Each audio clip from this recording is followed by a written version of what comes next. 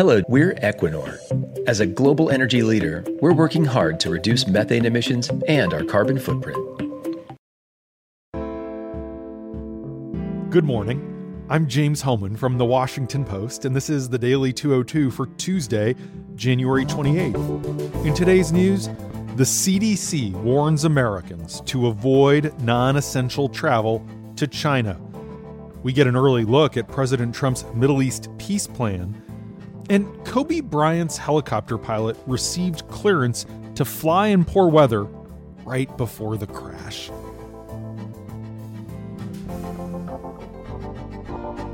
But first, the big idea. Sensational revelations from President Trump's former national security advisor threatened to upend the Senate impeachment trial on Monday, increasing the chances that senators would vote to allow witnesses in a perilous development for the White House. Inside the Senate chamber, as the trial entered its second week, Trump's lawyers pushed forward with their defense of the president, largely ignoring the uproar caused by leaked details from a book by John Bolton.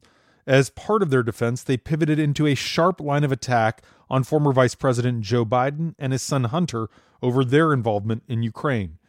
But outside the chamber, GOP senators caught unaware by the Bolton news, including Mitch McConnell himself, grappled with divisions in their ranks and fresh calls from a small group of conservatives and moderates who want to hear from Bolton before the third presidential impeachment trial in American history comes to a close.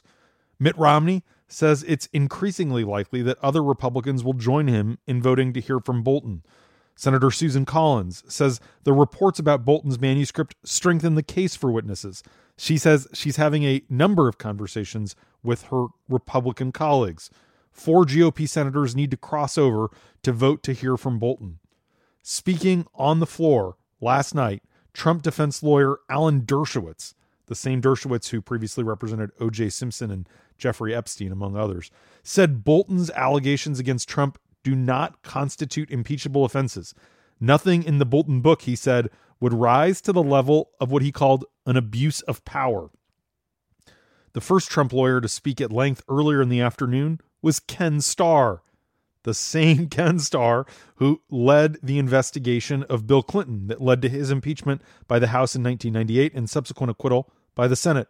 Starr talked for an hour about how terrible the impeachment process is for the country, lamenting that we're in an age of impeachment, and about how it's being overused, and about how it tears the country apart.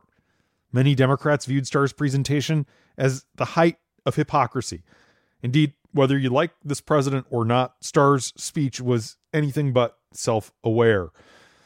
The signs of confusion among Senate Republicans over the Bolton revelations, though, really were the story of the day. There was supposed to be a big news conference with a lot of Republican senators, but only 2 ended up showing up, Mike Braun from Indiana and John Barrasso from Wyoming. The others stayed away while they tried to make sense of the Bolton news. Later, in a further sign of disunity, the newest Republican senator, Kelly Loeffler from Georgia, who was appointed just last month, attacked Romney on Twitter. She's worried now because she's facing a primary challenge from House Judiciary Committee ranking member Doug Collins from her right. So she's trying to show she has the president's back. Much of the daily Republican lunch that preceded Monday's trial centered on what to do about the witness question. Romney told his colleagues that they have to call additional witnesses, that they have a moral obligation to do so. Senator Bill Cassidy from Louisiana, someone we haven't been watching during this process, also stood up to raise concerns. Cassidy noted that the White House has argued that there were no direct witnesses to any allegations of a quid pro quo. But Cassidy noted now there is a direct witness in the form of Bolton.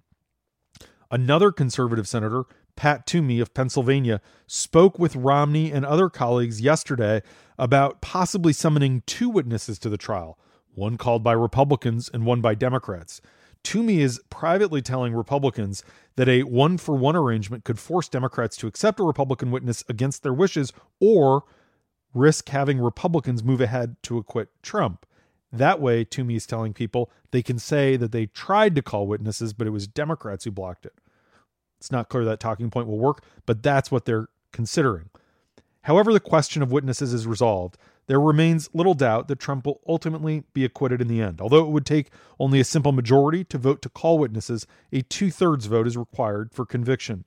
Right now, the witness vote is on track to happen Friday, according to Texas Republican Senator John Cornyn.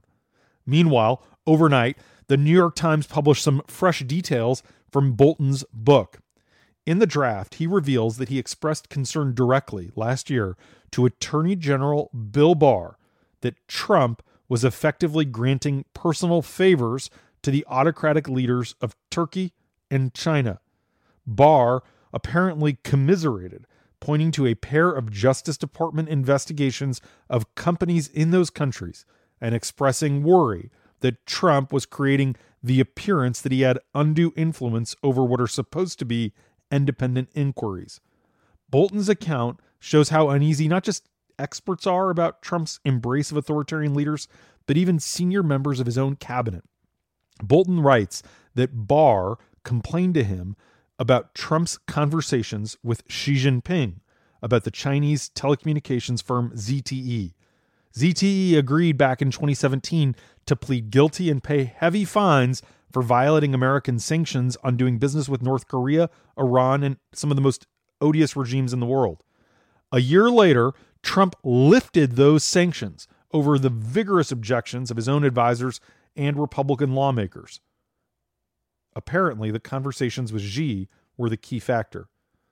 Barr also reportedly cited remarks that Trump made to Turkish leader Tayyip Erdogan in 2018 about the investigation of Halkbank, Turkey's second largest state-owned bank. The Justice Department was scrutinizing Halkbank on fraud and money laundering charges for helping Iran evade sanctions imposed by the Trump Treasury Department. Barr is denying that he privately told Bolton that he thinks the president did anything improper. And that's the big idea. Here are 3 other headlines that should be on your radar. Number 1. As fear grows over the spread of the coronavirus, the U.S. government is warning Americans to avoid non-essential travel to China. Late last night, a top U.S. health official criticized Chinese authorities for not inviting American experts to help them research this new virus. While China has been more transparent than it was during the 2003 SARS outbreak, U.S. officials are still getting their information about what's happening through press briefings rather than from direct transfer of scientific data. This is according to Anthony Fauci, the director of the U.S. National Institute of Allergy and Infectious Diseases. Fauci points out that China's health minister said publicly on Sunday that the virus could be transmitted by an infected person even before symptoms appear. If that's the case, it would affect how the U.S. is screening people traveling here from China. Amid growing alarm about the disease fast spread, our CDC is boosting staffing at 20 U.S. airports that have quarantine facilities. And in a rare public mea culpa, the Chinese government is now saying that they mishandled the early stages of the crisis, which has claimed about 100 lives there and infected more than 4,400 people. The mayor of Wuhan, where the outbreak started, said on Chinese state TV that his city didn't release timely and satisfactory information as things were getting out of control. Epidemiologists around the globe are racing the clock to understand how the virus spreads, how long it incubates before making a person ill, whether it can be contagious even when a person is asymptomatic, and just how lethal it is. They say the public shouldn't assume the worst, and they also say that thankfully the virus does not appear to be as deadly as SARS or MERS, two similar coronaviruses that made the jump from animals to humans earlier this century and which were ultimately contained. In the U.S., 110 people in 26 states have been tested now for possible infection, but we've still only got 5 confirmed cases here. Overnight, both Hong Kong and Russia announced dramatic restrictions on travel to and from China. Governments across Asia are struggling with the increasingly difficult dilemma.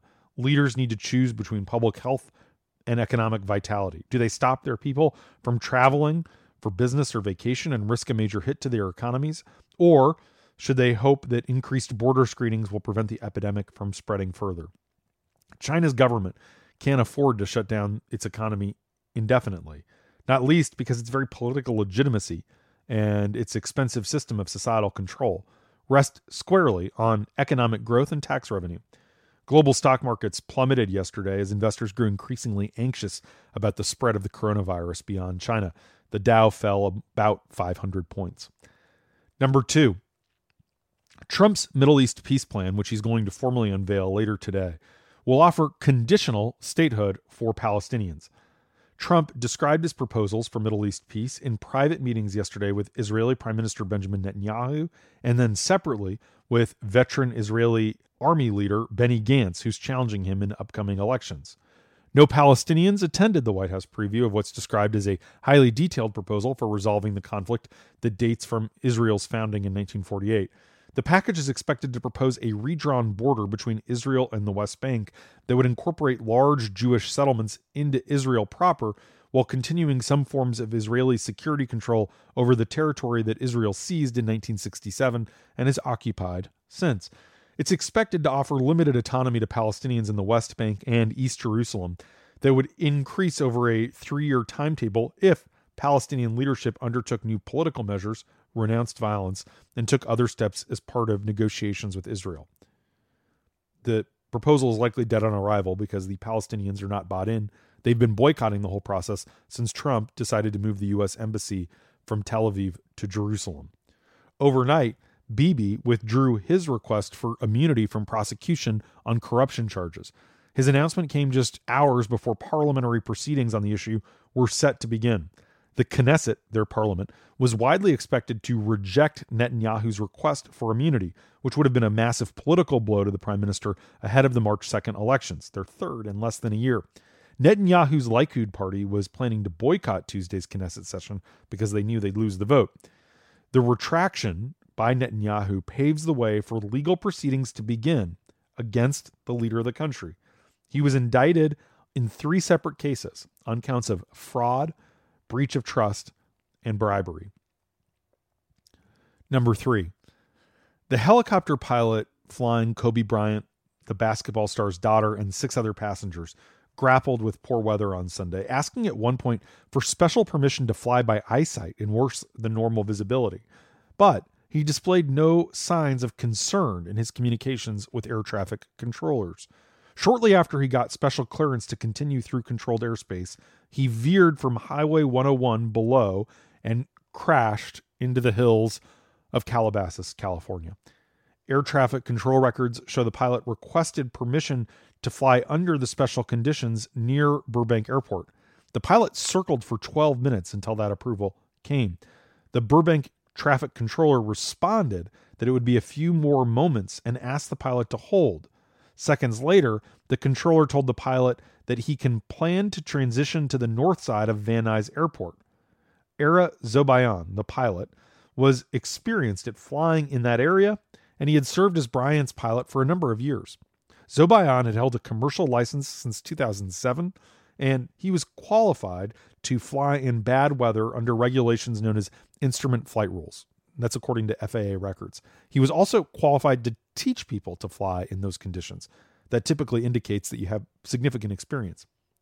On Monday, as the investigation really got underway, a team from the NTSB picked over the crash site. They were guarded against curious eyes by sheriff's deputies on horseback. And that's the Daily 202 for Tuesday, January 28th. Thanks for listening. I'm James Hellman. I'll talk to you tomorrow. If you want to get more news about the impeachment process, you can subscribe to a podcast feed from the Washington Post with all our updates in one place, including the latest from the Daily 202's Big Idea, Can He Do That? And Post Reports. Find it at washingtonpost.com/podcasts.